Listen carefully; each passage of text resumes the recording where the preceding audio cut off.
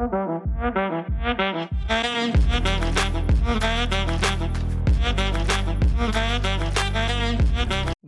to the Wellbeing Designers podcast. My name is Réka Deák. I am your host. This podcast is about well-being at work and in life. We discover how we can design the future of well-being together so we can create human-centric organizations and a sustainable work life. In the first season of the podcast, I talked with the first generation of well-being leaders in big organizations. Usually, they were the very first ones in their organization ever to have the title of Head of Wellbeing or similar. In the second season, starting with episode 9, you will meet similar people again, and I invited some other interesting profiles as well. All these people work on well-being on a systemic level. Their mission is related to make the world a better place through focusing on well-being. In the past years, especially since COVID, employee well-being got on the top of the agenda, not only for companies worldwide, but even some countries and other official institutions started to call for action. In the Wellbeing Designers podcast conversations, I would like to highlight the work of those sometimes invisible people, leaders, who are either in charge of well-being in organizations and trying to navigate amongst the growing amount of well-being offerings, while connecting efforts to business impact and, most importantly, create real value for employees. Or they are those leaders who are doing their best to create international forums to exchange, raise awareness, and take action on well-being and people sustainability. They might be the ones whose responsibility is to take care of hundreds, thousands, or 10,000s of people's well-being. They might be the ones who keep decision makers and CEOs engaged about the topic of well-being. They might be the ones who are proving that employee well-being is a strategic enabler of sustainable performance and business success. They might be the connectors between well-being leaders across companies and countries. I call these people well-being designers. Enjoy listening to them and learning from them. Together, we can design a human-centric work life and the future of well-being. Our guest today is Kacy Fleming, who is a passionate advocate and believer that well-being and joy are cornerstones to a fulfilling career. Kacy is a TEDx speaker, an award-winning well-being strategist, a frequent contributor to Thrive Global, and a Master's of Administration in Organizational Psychology. She currently works as a head of global well-being for Takeda and is focused on empowering life-work alignment and creating equitable access to well-being resources and programming.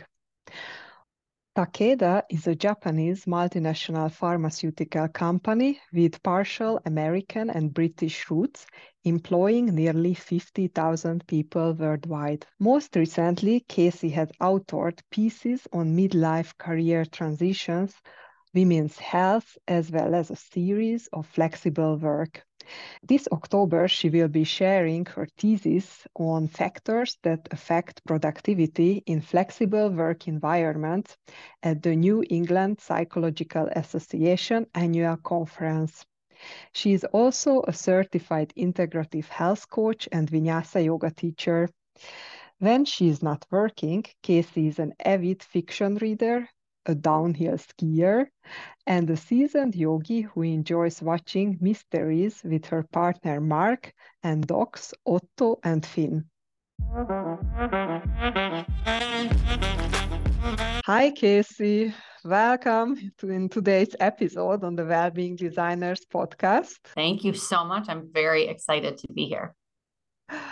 Welcome, and just share with us where you sit in the world today, because I am in Switzerland, but as much as I know, we are quite far from each other. Yeah, actually, today I'm in the Cambridge office, so Cambridge, Massachusetts. We do, as an organization, have Zurich sites and other sites in Switzerland, but I am not there today. You are correct. I am across the pond, as they say, in Boston. I read your bio for the listeners. I would like to hear a bit your version of who you are, who is Kacy Fleming, and most importantly, how did you get into this role of being the global head of well-being for Takeda? That is an evolution, as my partner would dismay, right? I'm never one thing for very long. So I've had a long career in pharmaceuticals. I actually started life as an actress, though. So that was a big departure, right?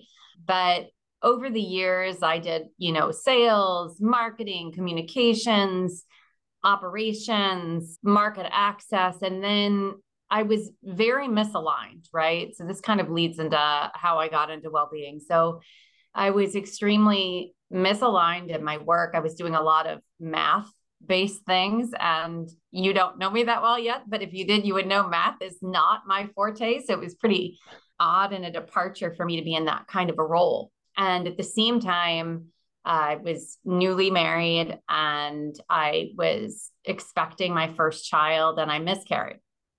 And between the sadness and the stress of that situation, and then the really interesting misalignment of my career choices, which I don't regret, right? They totally led me where I am and I learned strategy there. But it really weighed on me emotionally. And I ended up in a place where I was just ill. I had a horrible autoimmune disease that was brought on by the stress of all those moments.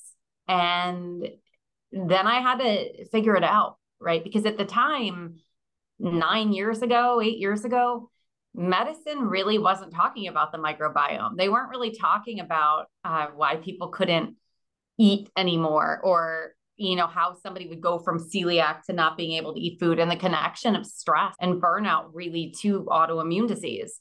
And so I was like, okay, well, maybe I need to leave corporate. Maybe that's what I need to do. So I went to school to become a yoga teacher. I took that journey because well-being was always fascinating. And then as I got sicker, I said, okay, well, I haven't been able to find a gastroenterologist who can cure me. So I need to go see a functional medicine doctor and I need to learn about my own nutrition. And I went to school for integrative nutrition. And that really led me down this path. I wasn't sure exactly what I wanted to do at first. I came out and was a health coach while I was still in corporate doing this role. And then suddenly I noticed everybody around me was really experiencing similar things, especially women with burnout, fatigue, looking at their high stress jobs and asking themselves, is this it? Right? Like I've worked my whole career and I'm stressed out. I have no time for myself. In many cases, people had children, partners, parents aging, and I could no longer do this job that didn't feel like me at work and be this wellness person outside of work, right? It didn't work. And so I came in to my then company and said, is there anyone doing this work here?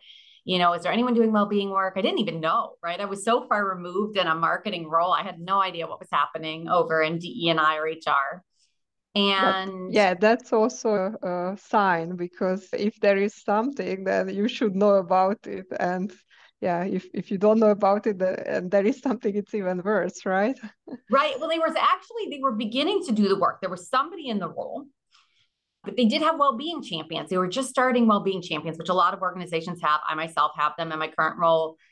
They're a wonderful, I don't even want to call them a resource. They're wonderful humans that really care about the well-being of other humans and help us create kind of this environment of community care. And that was my first step, was becoming a well-being champion. And then from there, I just kept going and took a preceptorship in well-being and kept my strategy job, and then transitioned to my now company and did so by saying look, when I go over here, yes, I'll do the strategy work, but I want to keep working in well-being and I need to start working in it immediately. I'm not fulfilled if I'm not doing both. And time just kind of came. COVID was in full swing. I had this same reckoning that I think a lot of humans had and was like, that's it. I can't do this other thing anymore. So I'm either going to leave this company that I'm with and go do it elsewhere. And I'll start at the bottom if I have to, or hopefully I can parlay this into a role because I think the company really needs it. And at that time, my company, I give them a lot of credit. They believed in me. They took this role that I wrote down on paper and the work that they had been already doing and I had already been doing in the function, and they made it a reality. And that's how I got here. So it wasn't a straight journey. It wasn't an HR journey. It was not, I knew I wanted to do this when I was a kid. It was none of those things. It was really life and then just my career journey that led me here. Wow, so you really created your role for yourself and for the whole company of Takeda, right? I think there was already the desire to do something, right? So there had already been an employee experience survey and the decision that resources needed to be put in place. And there was somebody that had done some of the work to put those resources in place, and they did a great job, and they had left the organization, and there was no kind of formal role with a formal description of here are all the things this person needs to get done. And that's what I brought, right? It's not that the company didn't already know, obviously, with COVID that well-being needed to be a focus or that they weren't focusing on it. It was time for a formal role and a formal headcount to do this work. And how long have you been with the company in general? So I've been with the company a little over 3 years. I've been in the role almost 2, not quite 2, but it's been so fascinating, the evolution of well-being and really seeing how much it's changed from when I first started working as that well-being champion to really where it is today and where it needs to go, or at least I believe it needs to go, right? When you were hired, then you still did your marketing sales job, right? And then this evolved very quickly in your current role. I did the other role for a little over a year. And as I said, COVID really was pressing on me and I was done, right? I had been working towards well-being for 6 or 7 years and it was my passion. And I didn't really feel like I could be my best for the company in the other role. I wasn't good at it, right? You have to look at yourself and be like, oh, I can't do everything. I'm not great at this job. I'm lucky they hired me. I'm grateful, but they deserve somebody who really wanted to do that work and who loved it and was passionate about it and who was great at it. And that was never going to be me. And so, I think it was kind of twofold. One, I needed to get into well-being because it's where my passion really lied. But also, the company really deserved better than me in that role. You haven't been for so long in the company, but what do you know about the evolution of well-being at Takeda? So you mentioned that it was already there brewing, and usually such big companies, they have a history of wellness and all these other approaches that came before we talked about the current version of organizational well-being. Yeah, I mean, let me talk a little bit about well-being and the evolution in general. The company, I can give you kind of where it was when I came in, but I think it's pretty true for most companies, right? And I know a lot of people don't have a head of well-being, so it's not necessarily that true in that same realm, but well-being used to really be, right, this concept of wellness. It was very closely connected to benefits and safety. Like, how do we ensure that people are healthy and that they're physically well to do their jobs and that we are not having massive mental health challenges. And it was really like acute crisis, right? So it was very EAP centric and, physical health centric from a sake of benefits are really expensive and let's make sure that our people are healthy to keep costs down. And I'm not saying that's my company's thing, that's just industry. And when I came in, it was an interesting time because it was COVID and there were a lot of programmatic solutions. Like even at my company prior, it was like, what do we need to bring people? Like people are so stressed with COVID. COVID's such a mess. People are all working from home. Everything's changed. How do we do this?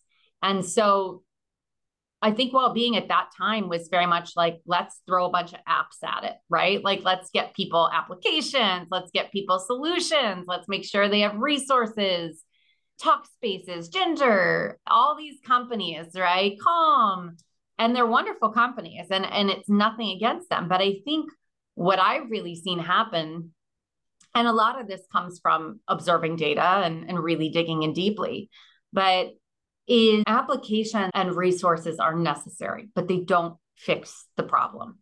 Because the problem, you know, in what we've seen at least, and my observations from my organizational psychology master's and doing all the research there, is it's really the way we work.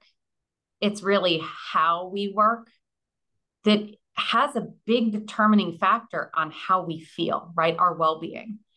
And I also think it's really shifted from, and I hate the term self-care. I don't know why. Like, there's just, I'm weird about words. And self-care is so important, but it is not in the company realm per se. Community care is really what we need to focus on. And that's really the evolution, is that it's gone from the, here are the apps, take what you need, leave what you don't, you know, make yourself feel better, to wait, our problems aren't just this external thing, right? The problems aren't just that this human has trouble at home, or they've, you know, are going through a health crisis or whatever, and they need resources. To the way that we're working is really taxing for people. And people were never given the skills, at least not in the US, to prioritize, to create boundaries, to manage time and workload. And those are really critical skills to being well. If you can't create and maintain a boundary, that's foundational to your well-being, right? So that's a challenge. And if you can't manage workload for yourself, or block time to focus or do the things that are priorities to you, that's a problem. So at the same time, all of a sudden, we can't look around at our entire workforce and be like, everybody has a problem with these things, it's on them. No, it's up to us. We need to upskill our people to ask for what they need, right? It's not a one-way street where the leader is supposed to just be like, okay, everybody take this time off and focus on your exercise. Well, maybe that's not what I need. So it's two ways. And that's really the evolution I've seen, which is that now we have to focus on the skills that are really at the root cause of our well-being challenges, and provide resources and applications for those things that are out of our control, right? Things that are going on in the family, things that are going on in the life outside of work. So that's really the evolution that I've seen. My favorite example on this evolution is, if I find out that my way to be well, to feel well in my body, is to go for a run every day. I do that.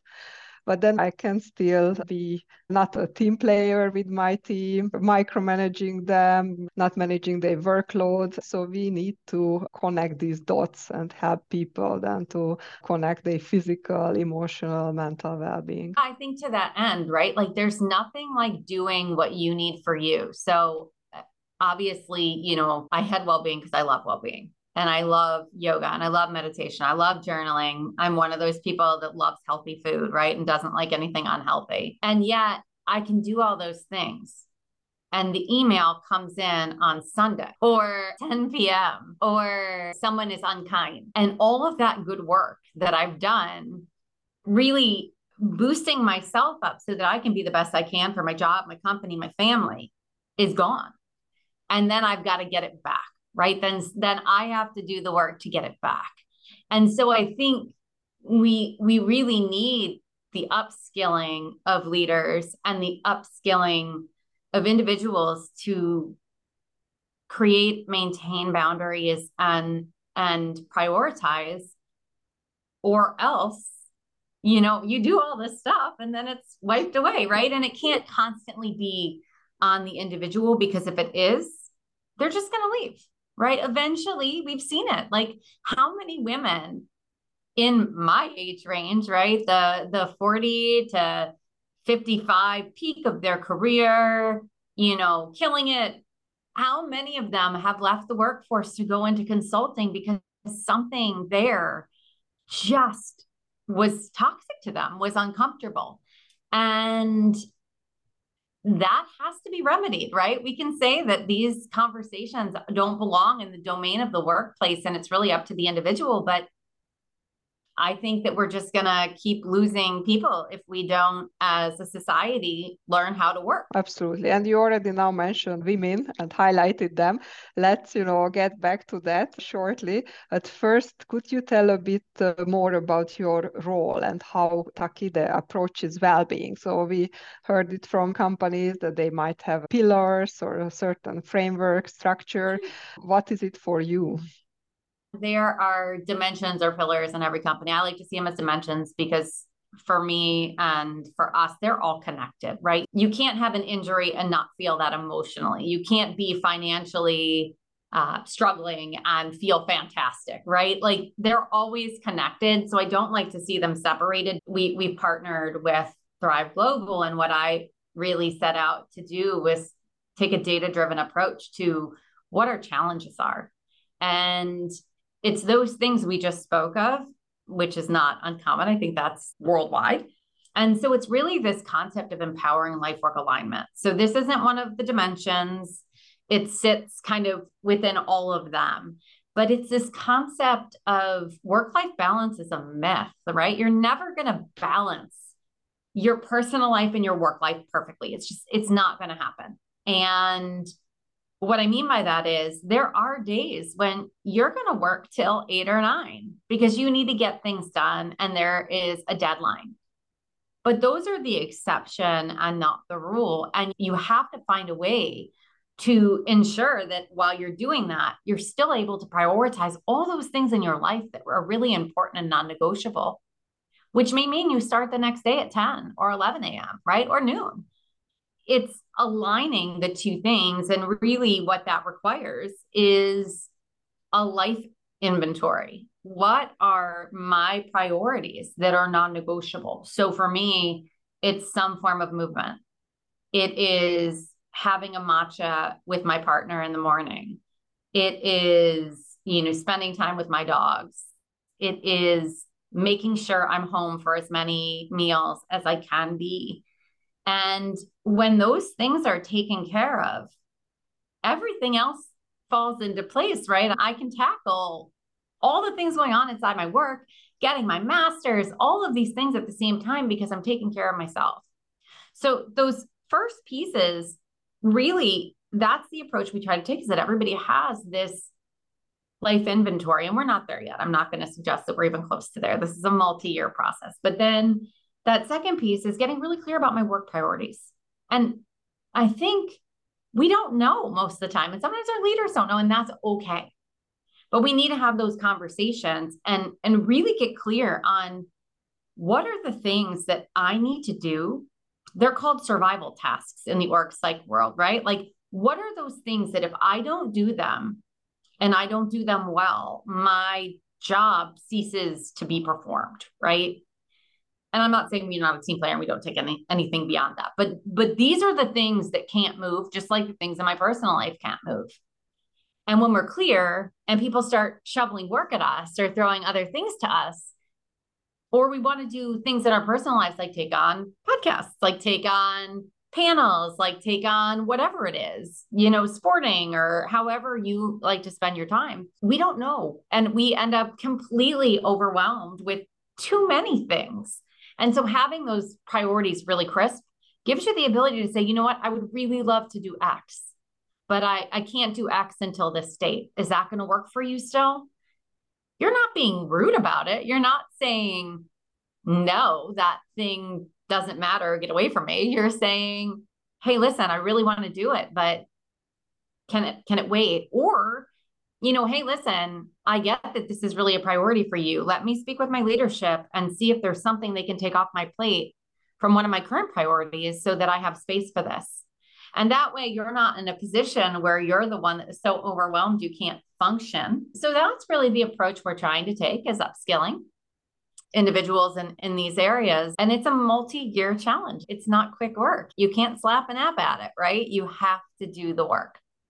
So a life inventory and work priorities, this would be plus other well-being dimensions, as you mentioned. This is the approach that you are taking.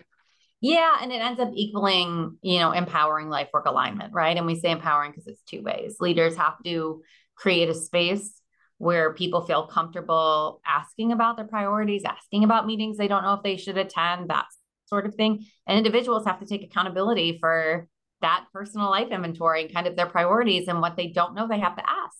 And that creates, hopefully, environment where well-being is sustained. Yeah, all this sounds really cool. And you also mentioned that it's a long process, many years. So how do you do it? How do you scale this in the organization that really everyone gets them, leaders as well as employees?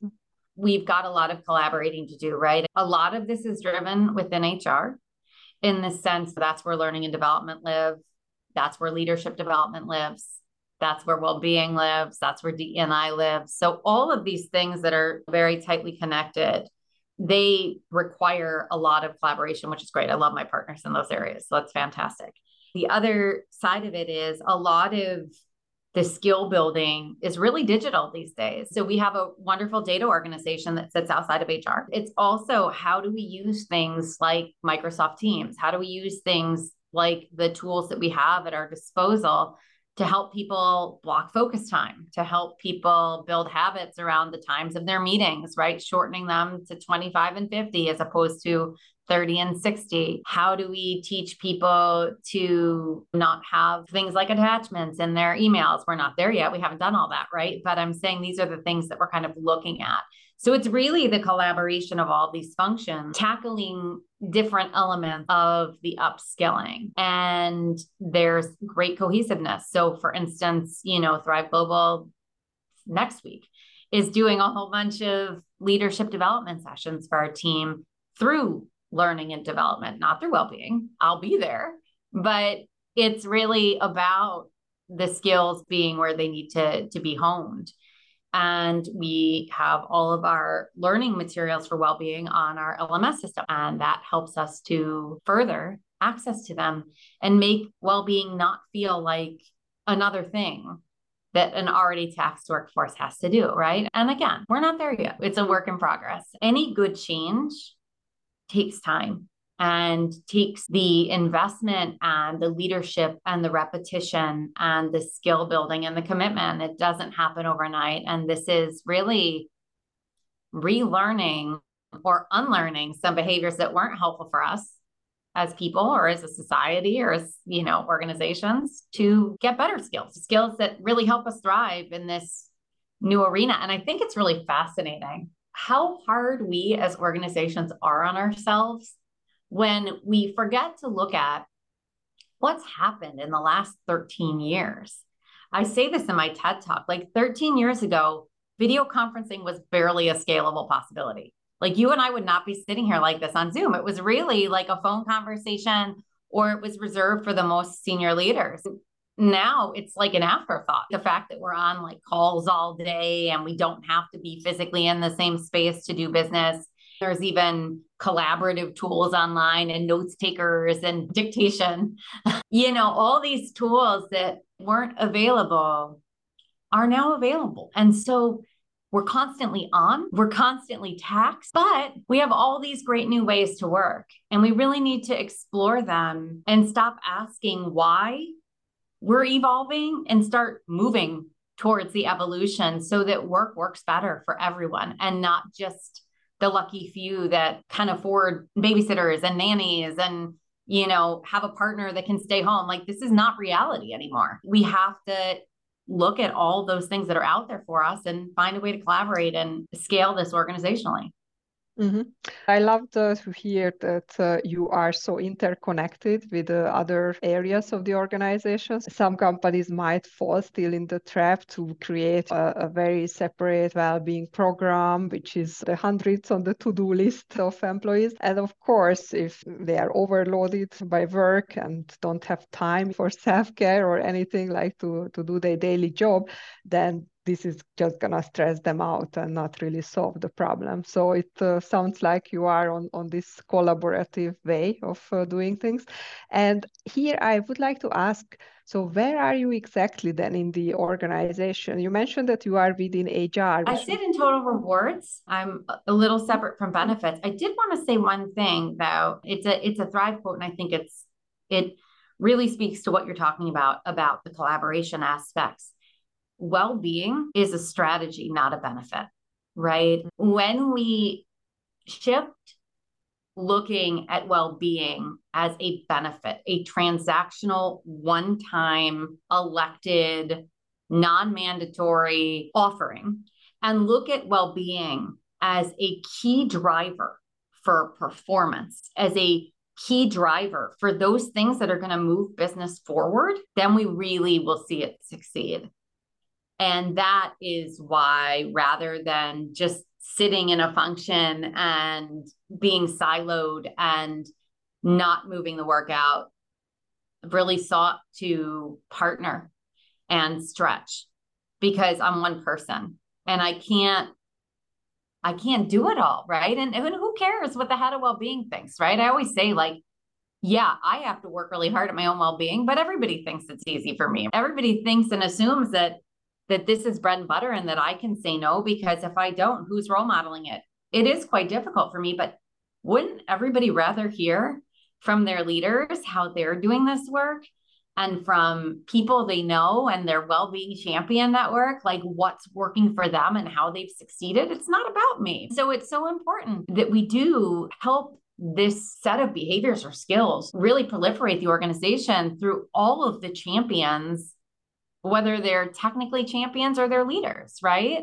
Or they're just individuals doing this for themselves. Equally important. I often think about, we have this amazing champion. She's also an executive assistant, and she's incredible at calendaring. And she's offered to like teach anybody who wants to learn how to like calendar for themselves, how to do it. That's how this work gets done. It doesn't get done because the head of well-being sits on high and says, this is how it is. Everybody would tell me to pound sand, and they should. It's not about me. And so that is why I think it is so important to collaborate really and make this a strategy and not a resource or a benefit. What about the female well-being approach? So when we talked the first time, you were very enthusiastic and open about it, that this is one of your hard topics. And I have to say, in previous episodes, we didn't really touch this topic, although, you know, it's really out there, together with like parental well-being, which is about both men and women, and about specifically female well-being. It's something that we're working on right now. How do we label this? Is it women's health? Is it family health? Is family health a misnomer because a lot of people don't have children?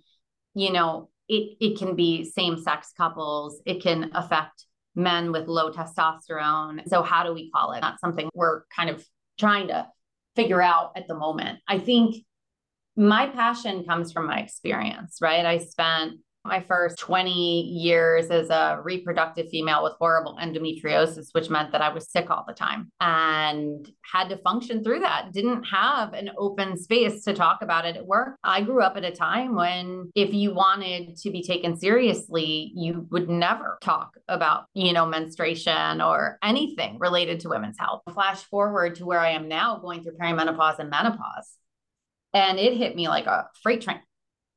Every symptom you could imagine, from night sweats that kept me up and woke me up every 20 minutes to pain. And when I say night sweat, you're not hot. You're having a full-on panic attack. You feel like you're going to die. You know, would make me so uncomfortable. Like even today in the building, I'm warm, right? And I was thinking like, oh, I want to take my coat off. But, you know, it's not just that. It's a lot of times perimenopause starts at 40, like early. And we don't know that. We're not taught that as women. We're taught this is like a 55-year-old's thing. And, you know, and so then when I started having anxiety increased and symptoms increasing and depression, and was in a really dark place. I had no words or language for that. And I was somebody who's been like a lifelong anxiety sufferer. So you'd think I'd totally have language, but it was a different feeling for me. And I was suddenly having to deal with all this at work. And I'd always seen colleagues fanning themselves, or I'd caught myself being short with people. That's not my nature at all. Not at work, certainly. We need to talk about it. We need to create a where it's not stigmatized. It literally happens to every single woman on the planet. Now, maybe it happens in different symptoms or different time frames, or it happens surgically, but it happens, and it's not a condition. It is a part of our lives, right? Just like a period is part of our lives, just like miscarriage is a natural part of the pregnancy process. But all these things are so quiet. You're expected to just eat it and show up. And here's what I'll say. It's not an excuse to be unkind, to be a lesser performer, to not work. But certain accommodations should be made for people so that if you are having severe night sweats and you're sleeping 2 hours a night, work from home that day. You should be able to do that. If you're sweating out of your clothes and you're embarrassed, work from home that day, go home. If you have cramps that are so unbelievably bad, you can't sit through a meeting, go home. Be able to talk about that. And because we don't talk as women, right? Nobody knows. Yeah, I'm sure there are men that don't want to hear about it, but we've kind of created that. And I'm not blaming women. I'm just saying we were forced into this, you got to be like a man to move up. And then we've kept it up, and we don't have to anymore, and we shouldn't. And quite frankly, the men that I know are really supportive. Many of them are partners. Many of them are beloved colleagues and friends. They want to be allies. They don't know how. And so we have to teach that too. And that does belong in the workplace, because here are the stats, right? 1.1 billion women are going to be in perimenopause or menopause by 2025. We are looking at upwards of 54% of women saying they've had some sort of incident at work related to their menopause or someone else's menopause. Depending on where you look, and I've seen these estimates from 30% to 70%, but of perimenopausal and menopausal women have either considered leaving their job or have left. So even if that's at the low end, let's just say that's 25%. Most of these women, they're at the peak of their careers. So you are losing all of that knowledge by not supporting people in the prime of their careers. And that's a big miss. I don't like to think of it, and that's not even touching on the maternal death rates, depending on social determinants of health and all of these other areas. We need to talk about these things, and we need to create solutions.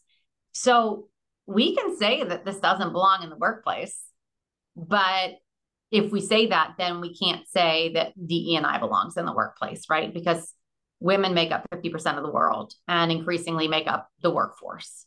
The study that I love and that I quoted is in my TED Talk, 2 studies. McKinsey's Women at Work study shows that over 90% of women reported wanting to work flexibly.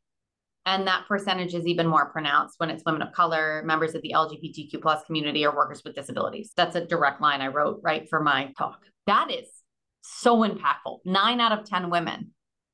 And there's reasons for that. And it's not just microaggressions. It's not just having children at home.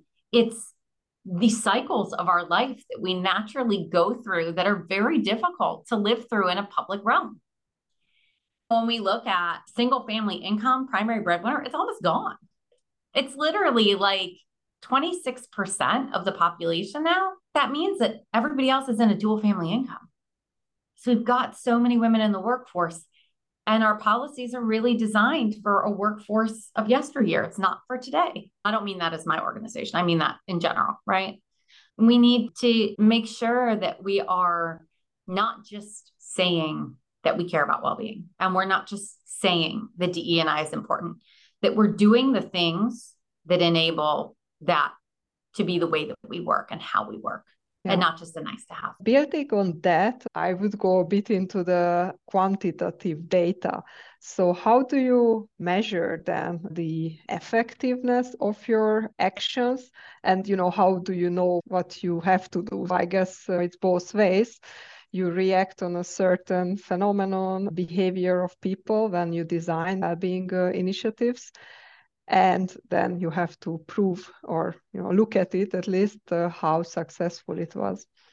It's a great question. And it's one that we're constantly, as well-being professionals, right, working to solve. It's not an easy solve because a lot of the data is really private.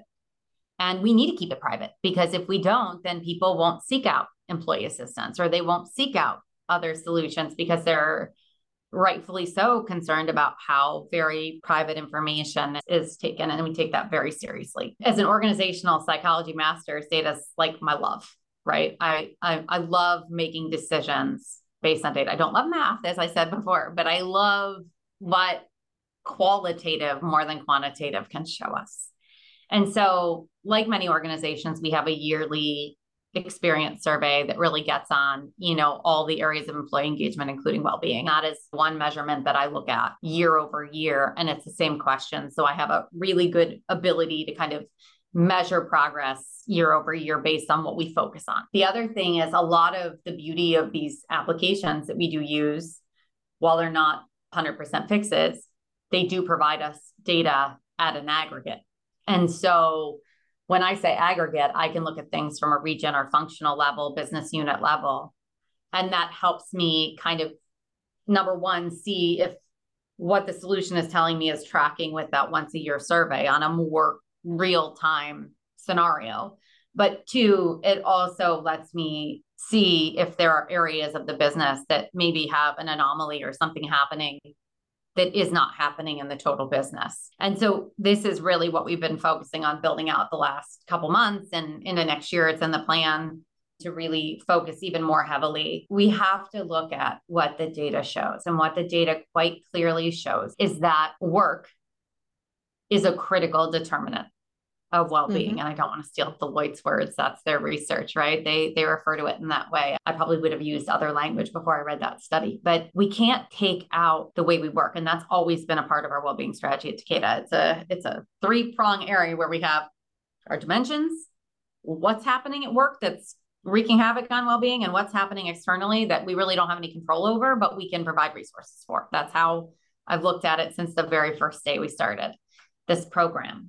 Those attributes tell us quite clearly that if we don't solve the way we work challenges, the needle's only going to move so far as well-being, right? Because it's not just the external factors that are wreaking havoc. It's long outdated practices and not good behaviors and overwork and lack of time management skills and inability to focus and prioritize. If we don't fix that stuff, we don't move the needle that much numerically. It's also listening, right? I don't get to do that enough. If I had to give myself a ding on a report card, I do have the Wellbeing Champions once a month. We are taking them global. That's great. But if I needed to add one thing to kind of our approach, I would have more time or make more time for doing a listening tour and really hearing the different areas and not relying on survey and Wellbeing Champion feedback and application feedback so much. So you would say that instead of looking at a certain metric, you would like to listen to the stories, what people tell, how they feel. Yeah, I mean, we're pretty lucky in that our people are very honest on the survey, and there's opportunity to comment ad nauseum, open fields. They're very honest, and I'm eternally grateful because that is the main way, right? We make things better. It's a huge organization. It's impossible to get to everybody. But at the same time, I think broadening our Wellbeing Champion network is really going to help us have much more of a global ability to listen to our audience and really understand from their perspective what we need to do to make this, the best place to work. Mm-hmm. Yeah. And if you had to choose, one metrics or quantitative data that you like to look at, or maybe that was most surprising for you, what would that be? It's a great question. I would really love to see it. We don't have this. We have data on flexibility and ways of working, but I would really love to see a metric that tied well-being and productivity together. That was the research area of my thesis. And it's very clearly indicative that flexibility improves well-being and improves performance from the research. But I would love to have an internal study that mapped out that truth. I think it would be so fascinating, and it would hopefully change some of the decisions that we make, right? It's one thing to look at data that's external, even peer reviewed, even 32 studies like I did, and draw a hypothesis that's proven. But it's another thing to look at your own employee population and say the same thing. And I think that would be really beneficial. Hopefully you will achieve to create such a matrix or include it somewhere. So next time when we talk, then you can share us what happened. Hopefully. Yeah. All right. So conscious of the time, two last questions for you that I always ask from the guest. One is, what would be your advice for future well-being leaders? I'm going to go back to what I said earlier. Make well-being a strategy and not a benefit, right? It has to be part of the strategy of the organization in order to not feel like a mentor of mine used to say, like another brick in the backpack, right? It's gotta really be embedded, and it can't just live in HR. That doesn't mean that the person doing the work doesn't live in HR. That means that it has to be owned throughout the organization, or else it dies on the vine, right? This could be translated in a way that for leaders that please, look at your organizational charts, and if you create a position or add a position, then do it in the right way and the right level of the organization. Or, if someone happens to be hired as part of the benefit team as a well-being leader, then try to keep still this mindset that you need to work on the strategy on that level, and even convince the organization to look at you in that way, and then change the bureaucracy around the structure. I don't even think you have to change the structure of the org so much. I think it just, when you're building your structure or your strategy for the entire organization, well-being needs to be a part of that discussion, right? There's usually, product, patient, people, all these things. There's got to be some strategy around improving the well-being or the experience of the people who work there, because I think we've seen and proven that happy people make better product. In our case, serve patients better. You don't have to necessarily change org structure, but you need to make sure that well-being isn't just the sole accountability of someone sitting in HR. What is your way to be well? How do you take care of your own well-being? The most important thing in the world, and it's so hard, but it has nothing to do with the niceties of well-being, is creating and maintaining a boundary. Whenever I don't hold a boundary, whether it's family or work or, I suffer. My work suffers. I'm not a happy camper, and it's constant, right? Like I just had this. Sorry, mom and dad, if you're listening, but I went to visit them this past week. I was working from there, and I didn't hold my adult boundaries. It really didn't make for the best trip we've ever had together. It created a lot of stress for me, and that's on me. Boundary setting and holding is the number one well-being skill, because it's foundational to time management. It's foundational to blocking your schedule. So I can do all the yoga and breathing and journaling and, all the things that I love to do that I want. But if I'm not setting and maintaining a boundary, then I've lost my well-being. Yes, I can totally relate to this. One of my favorite quotes is around this: saying yes is easy, saying no is difficult. So yes. I am with you. But important. Saying no is important. And there's nice ways to say no, right? You don't have to feel like no is a bad word. No is taking care of yourself. Exactly. That's a very good way to end this conversation. Thanks a lot, Kacy, for accepting my invitation, and really looking forward to following your journey. Your TEDx talk, I will be one of the first ones listening to it. And I really recommend it to the listeners as well. We will also link it to the podcast. Takeda is really lucky to have you as a well-being lead. Thank you. I appreciate this, and I appreciate your time. And I always love catching up. In November, I will be in Budapest, in Hungary, on a conference. In mid-November, let me know if you are joining the Horizon Summit in Amsterdam, in the Netherlands, as I will lead a panel discussion, enhancing people well-being through creating inclusive workplaces as a cornerstone of psychological safety. And last but not least, end of November, if you are in Zurich, Switzerland, then don't miss the Disrupt HR event. I will be there to spread the word about well-being with a surprise talk. I hope you enjoyed this episode of the Wellbeing Designers podcast. If you would like to keep in touch with me, with us, sign up to the Wellbeing Designers newsletter. You can do this on our website, www.wellbeing.design. You can reach out to me via the website or via LinkedIn as well. I am really happy to connect with other well-being designers from all over the world.